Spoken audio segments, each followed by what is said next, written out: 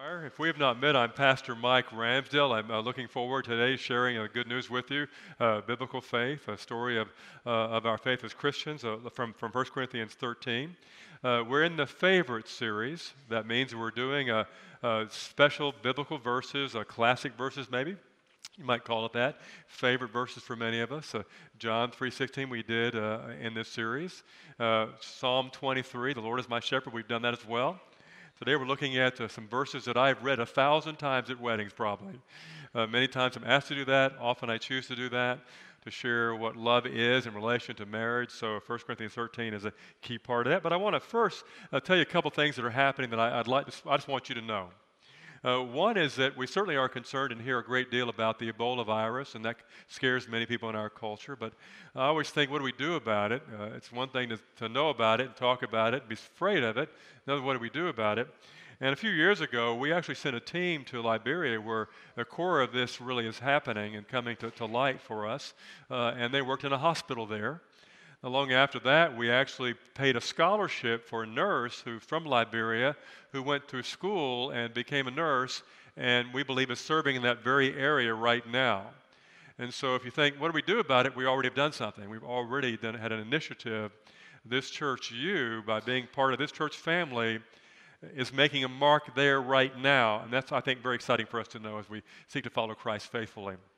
Secondly, we're also part of Habitat for Humanity in our church. We've been part of that for a long time. But we're now working with the Jimmy Carter Habitat build in Tarrant County area this week. Every once in a while, the former president and his wife, Rosalind, select a city and come and work for a week in that city to celebrate, mark, and promote Habitat. He's chosen Tarrant County this year, and we're part of that. One of the big givers to that particular program. Pastor David and I and Susan as well are actually going to be having breakfast there in the area with Jimmy Carter, along many other pastors, leaders, church leaders as well, preparing for that. And so I want you to know we do things like that. You do things like that. Whether you actually swing a hammer or to simply worship with us and give, you are part of that. We're making a difference in Tarrant County locally as well as worldwide in the Ebola outbreak there in Liberia, Africa. The excellence of love. That's the title I've selected today to kind of mark 1 Corinthians 13. And I want to show you some images, and I'll make a point after you see them. First image I want you to see is, that is someone in a cage in the water with a great white shark. Now, how many have done that? Anyone here? No one? You still can't. No, you have done that. That's always, in each service, somebody's done some of this stuff. I think that's kind of dangerous. That's the word I'm going to use. That is dangerous. Great white sharks, on rare occasions, do eat people. And so it's a dangerous activity. Second picture. Okay, this is skydiving. Some years ago, my father's 80th birthday did a skydiving when he turned 80. And I thought about doing it with him, got there and realized that I weighed too much in those days to actually do the tandem dive. So I got to bail on that one and not do skydiving because I think that definitely there looks dangerous. Anybody been skydiving? Always have a few in each service who have done skydiving. Of course, Scott's done that, but he got pushed out, I'm sure. That's just a joke now. The third picture, please. Now, this is one of the most dangerous activities in the world and in America, and that's bull riding. Anybody bull riders here? One did that. One. We had a few do that. At 9:30, we had some folks do it as well, and that is crazy dangerous.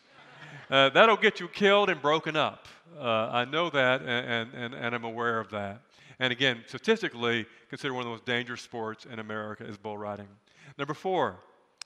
Now that's running from bulls. Anybody go to Spain and run from bulls down the street? Anybody here? Anybody plan? Is that on your bucket list? Anybody? Bucket list? No bucket list here for that, doing that? Well, that's something that people choose to do. Run hundreds of bulls, I guess, and you can get killed there as well. And the word, again, I'm going to use is, looks dangerous to me. Look at the guy's face. He is scared. Okay, the last one. Now, that picture speaks for itself. You know, that's about 700-pound or 1,000-pound crocodile alligator, I'm not sure which. Very, very dangerous standing right there, you know, and I wouldn't do that. Anybody do that? Anybody here? Maybe a small alligator, but probably not one that size. Take that picture off. Okay, now, as you think about those dangerous activities, I'm going to make a claim, and that is this. That's the first point of the message. Love is a dangerous way to live. Love is a dangerous way to live. It takes courage to love God and to love others. I'll give you some surprising situations when you love people and you love God. It takes courage. It often requires sacrifice. It takes us into dangerous situations. It makes us vulnerable where we can be hurt. It extends our relationships where we can fail. Love is dangerous. I'm convinced that it is. Here's how I know. Who do you think loved more purely and perfectly than anyone who's ever lived? Well, you're in the church. It's hard to get the wrong answer on this one. You know, it's Jesus. You know, he loved, you know, and he sacrificed. He cared deeper more than anyone who's ever lived in every act, whether it was feeding a hungry person, healing a sick person, teaching a person who needed to know the right direction, saying, come follow me, or dying on the cross. Because his love cost him his life. Are you with me? His love cost him his life, and he was crucified by the people that he loved. And he did it anyway. He said, I chose to go to the cross. And there, of course, we have our salvation. He died for the sins of the world. Because in that sacrifice of love, supremely given, he won the world. In that tangible picture of real love that Jesus gives us, he offers you and me our own salvation that he gives us. And we're taught things like this in that context. He said, if you want to save your life, you have to give it away. You try to keep it, you're going to lose it. He's talking about love. He said, the truth shall set you free. He's talking about love. When he says to us that if you want to follow me, you will have an abundant life. He's saying abundant life is a life that knows how to love. That's what an abundant life is. And 1 John says that perfect love drives away, casts out, has no room for fear. Fear's gone from that. And you don't have any fear, you'll find yourself in dangerous places, dangerous situations that love will lead you into. Small areas, big areas, surprising things, and things that you might expect. Years ago, when we first began hearing about what then was being called an HIV kind of AIDS crisis, it was yet really to be discovered in detail what that was in the 80s. But we knew one thing about AIDS in those years. If you got it, you died. That's all we knew then. Before medication could save people's lives, and so death was going to come in a year or two. We just knew that. And I got a call from somebody in our church, and they said, would you go see my son? He has AIDS. He's in ICU. He's dying. He'd not really lived a great lifestyle, and he found himself there. And I remember going quickly to get there to see him. I remember holding his hand, praying for him as he was dying of AIDS. And in hearing that story, I thought about it sometime later exactly what all that meant, and I realized what it meant for me. Now, it was a dangerous place to be as far as I knew. I don't know. Didn't know anything about it at that time. So as far as I know, something bad could have happened. But nonetheless, I remember later, thought about later, I didn't decide to do that when I got the call.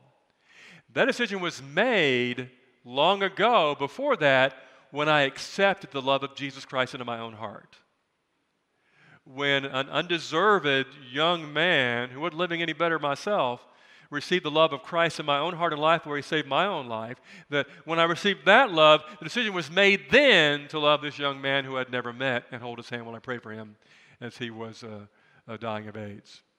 So I want you to think of love like that. We don't love just with my own love. We love with the love God gives us. The love that God offers us. The love that God's given you and me throughout our lives. The moment we accepted his faith in him, are all the ways He's blessed us, or simply the love we received already in this service, in the song, the Gaither song that was sung, or touch of God in our heart, or hope we have that God gives us, or the hope of new life that God offers us. It all comes in that way. So in the reality, the decision to love that young man was made for me a long time before I ever knew he existed or AIDS existed, when God loved me and I received that love. Love is dangerous. It will send you to the crisis. It will call you to change. It will demand that you give. It will ask you to sacrifice. It will put you in situations you may not want to be in. It will call you to offer yourselves to other people when you may not want to. As you think about that, I have a story that I've told before that I love because it speaks so much truth in this. And it goes back to the 9/11 story, the terrorist attacks on the World Trade Centers. And as the fire rages where both planes hit, they're near the top of the World Trade Centers, there are people, as you might know, trying to escape, running down as fast as they can. The thick smoke and the heat and all that's going on there. And thousands were able to escape running down the stairs. But there was a select few, firefighters and police officers and others, running upstairs, running up to where the danger was. Why were they doing that? Well, they were afraid. It wasn't because they weren't afraid, because that's who they are. I'm a firefighter. I'm a police officer. I work with the transit authority. That's what I do. I'm going up there where the danger is. Well, Christians, this is who we are. We are asked to love like Christ loves us and gave His life for us. And so that's who we are as believers and Christians, believers in Christ and Christians. That's who we are. We have to run to the dangerous places in life where love may cause us to make a sacrifice or even pay a penalty for being asked to do in our own life, our own journey, our own commitment. You know, we hear a lot about the invitation to follow Jesus, to accept and believe in Christ, to follow Christ. And I want to tell people sometime, are you sure? Are you sure you want to follow Jesus? Are you sure you want to make that decision? We have two of the disciples who were arguing about that. They wanted to follow and be the first. They wanted to be at the top of the line. Jesus said, are you sure? He said, are you sure you're ready to drink the cup that I'm going to drink of? And James and John said, sure, we'll drink your cup. You know, they didn't know what they were asking. And he talks about the cup we're going to receive in a while, the blood of Jesus Christ shed for you and me. Are you sure? We might ask ourselves, or we might hear God asking us. You may find yourself running up the stairs to where the danger is as love moves you there. That may mean forgiving someone who hurts you when you don't want to, and it may be changing a dirty diaper too. Because love carries us to all kinds of places that might be surprising for you and I when we find ourselves there, but love leads us there, but Jesus is teaching us, but that's where life really is. That's what matters. That's what brings meaning to life and makes life worth living. And that's why Jesus said, they will know you are my disciples because you love each other. Because you love each other. Love lets us hurt. Love puts us in places where we grieve. Love calls us to sacrifice. Love makes us give up to things. It tells us to forgive. It says, turn the other cheek. Now let me tell you a little bit about the church. These words were written to in the very beginning in Corinth, the Corinthian church. This church in Corinth might best be described today in modern day terms as a cross between Los Angeles and Las Vegas. It had both. It was known as that type of community, wild and crazy city in the Roman Empire. Rome might be better known as like New York, might have that kind of comparison. And that's who had come to Christ in the Corinthian church. Folks who had been pagans, worshiping all pagan gods. Folks who have been very immoral living as everybody else in that culture. This is a city where gladiators killed each other every day for entertainment. This is a city where there was a hill dedicated to Aphrodite, one of the Roman goddesses, who had 1,000 prostitutes serving her day in and day out there on that hill. That's the kind of community that it was. It was made up of a church that had slaves in the church, as well as the slave owners. One of the few communities that had that type of gathering where slaves and owners worshiped in the same place. It had rich, very, very rich in that culture. The rich were fabulously rich. The poor were fabulously poor. They were also in there in that same place. And all kinds of religious backgrounds had come together. And that's who made up this group of people. And that church had its problems, as you might imagine, as it began to figure out what is it to be a people who accepted God's love in Christ, and yet we now commune together as the people of God. How do we live this out? One of the issues that they had, the apostle points out in Corinthians, was around communion. We're about to have communion here in a few minutes in our church. What was happening was, in those days, they would have often a feast before they would end with the sacrament of communion. And they'd come together and bring their own food. It wasn't a typical covered dish dinner, though, like we have in churches today. What they did was, the wealthy would bring their Roman feast. And we don't know how to feast like they did. They would bring a feast, a course of 20 amazing kinds of foods that they would expect to eat when they had dinner together. And the poor would bring, well, almost nothing. They were all in the same place. And Paul points out, why aren't you sharing with each other? Why are the rich being stuffed and the poor go hungry? That's not right. They had yet to understand what love really was. The church was also divided. They argued about all kinds of things. Some said, hey, we follow Paul. Some said, no, we follow Apollos. No, we follow Peter. And so they're all divided about who they followed. He said, don't you know you're following Jesus? It's not about Paul and Peter and Apollos. Things like this are happening in that church. There were arguments. There was conflict. There was division. There was downright disparity in how they shared together with one another. And so Paul accuses them of that, of not loving like they should. So in the middle of those words where that's being discussed, he drops in 1 Corinthians 13. Right in the middle of all those claims, expectations, talking about faith and hope as well. And here the word comes to this church divided by bad behaviors. And he's saying, you accept Christ's love for you. Of course you do. Now use that same love to love each other. And there are the words, 13:1 again. I'll read them for you as they go up on the screen as well. If I speak with the tongues of men and of angels, but do not have love, I have become a noisy gong or a clanging cymbal. In other words, you have sound without substance. You have a harshness without the sweetness. And the church is about substance and sweetness. And the Christian life is about substance and sweetness. And that is the call God has upon us.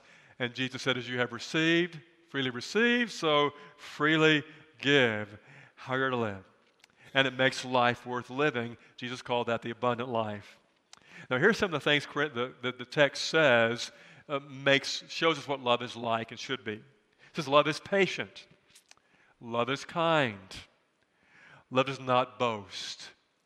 I've said it often, and I said I read this often at weddings, that marriage goes much better if people are nice to each other in the relationship. You know, it may not sound like a big deal, but if people are patient and kind with each other, then it's surprising how that marriage is strengthened by that activity. Because the Bible is right about that. Love is patient. Love is kind. Love does not boast. Love is not proud. Love is not rude. Again, all words in Corinthians. It's not self-seeking, which is self-promoting in many ways. It keeps no record of wrongs. It always protects, always trusts, always hopes, always perseveres. That's love. Then it says, 13:8a, love never fails. Love never fails. Now, I want you to think about that a little bit, if you would. Now, we all define for ourselves pretty much what we think success is for us, don't we? We have an idea anyway. We have an outcome we're looking for in our life, I hope. Success is this. And we may have that be our target. Somebody else may have this as their target. We have success. And sometimes we achieve those things, sometimes we don't. And here it says that success is loving God and loving our neighbor. And if I choose that as my line of success, then I can't fail. You can't fail if that's what you want. If that's what you want your life to be, if that's who you want to be as God loves you, if that's how you want to experience life and relationships, and you want to do that, if your goal is to love like Jesus loves you, then you cannot fail. No matter where you are, what's happening in your life, how dark the day may seem, how much it may seem like failure has been your journey, it's changed in a moment. Today, I'm going to love my neighbor today like God loves me. I'm going to love God like Christ gave his life for me and loved me that much. Love never fails. 13:13. It concludes the Corinthians text with this. But now faith, hope, and love abide, these three, but the greatest of these is love. Because Paul wrote a great deal about faith and hope in Corinthians and Romans and all of his writings. He talks about it all the time. Chapter after chapter, faith, faith, faith, hope, hope, hope. By the way, love is better than both those things. Love is the best thing. Even though I've told you all kinds of things in this letter, don't forget this truth. Without that, you're just a noisy gong and a clanging cymbal, and what's the point? Teaching of the church, the teaching of Christ, teaching of faith, the text of favors today. You know, love never fails, and the greatest of these is love. Three other points I want to add, and that's going to go up on the screen for you in one block for you if you're one who's taking notes here today. And that is that love for God and us cost Jesus his life. There's a sense of danger that is in this. If you want to live an adventurous life, and danger is your idea of adventure, then you start loving people like Christ loved you, and you will experience dangerous situations. Everywhere you go, that'll be part of you. It'll test you. You'll have to have courage. You go places you wouldn't go. You'll say things you would never say. You'll forgive people you would never forgive. You'll find yourself serving in ways you'd never serve if you love that way. Secondly, we are never closer to God. Leave those up there, would you? We're never closer to God than when we love others like he loves us. We're never closer to God than that. So I've learned that I experience God most fully when I love others like he loved me. And that's not easy to do. That's hard to do. Yet the more I learn to do that, the more I experience God's love in my own heart and my own life and experience that more fully the way he wants me to. And thirdly, love calls for the highest risk, but offers the greatest reward. The highest risk, but the greatest reward. Because that's where life is to be lived. So please hear that. Love is dangerous. Jesus knows that. He says, follow me. But we're also told in Hebrews that for the joy set before him, he endured the shame of the cross. The dangerous act of Christ led to the cross, but that life that was given to him gave him life, and he gave life to you and me. And what a celebration that is for us today as we talk about love. Bow with me in prayer, please. Heavenly Father, thank you for your gift to us today of loving us once again. Offering it, Lord, not only in hymn and prayer and your presence among us, but also in the sacrament of the Lord's Supper, Holy Communion. We thank you for loving us so much, God, that anew you offer us the good news of your Son, Jesus Christ, his broken body and his shed blood. Your love, God, made tangible for us, not just words, but in what you did and who you are and how we receive you today. Bless this sacrament and us in the receiving of it. We thank you for your gift of love. We pray in Jesus' name. Amen.